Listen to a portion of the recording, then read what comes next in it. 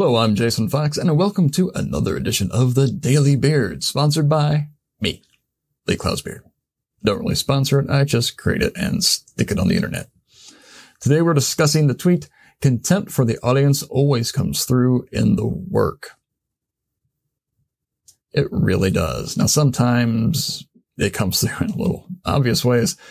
Sometimes, many times, it's just that the work isn't that good because the people making it don't really want to be talking to the audience that buys the product. They think they're rubes. They think they're uneducated. They're not as smart. They live in areas that they've never been to. They fly over them in airplanes if they ever fly again. They might vote a different way. That's usually a big one right there. They might vote a different way.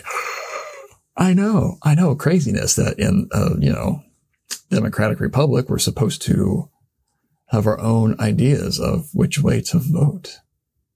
It's so weird. And so because of that, we don't try as hard. We say we're empathetic, but we're not. We say we have a greater understanding of people and how they think and how they feel and how they, are in their life situations, but we don't. We just bring presuppositions and preconceptions and our own biases and judgments to the table, and we let them leak through into the work. And we can't do that, and we shouldn't do that, because it's wrong. I think it's wrong ethically, possibly morally, and it's certainly not good for the brand. And it's not good for you either, because you're not doing your best.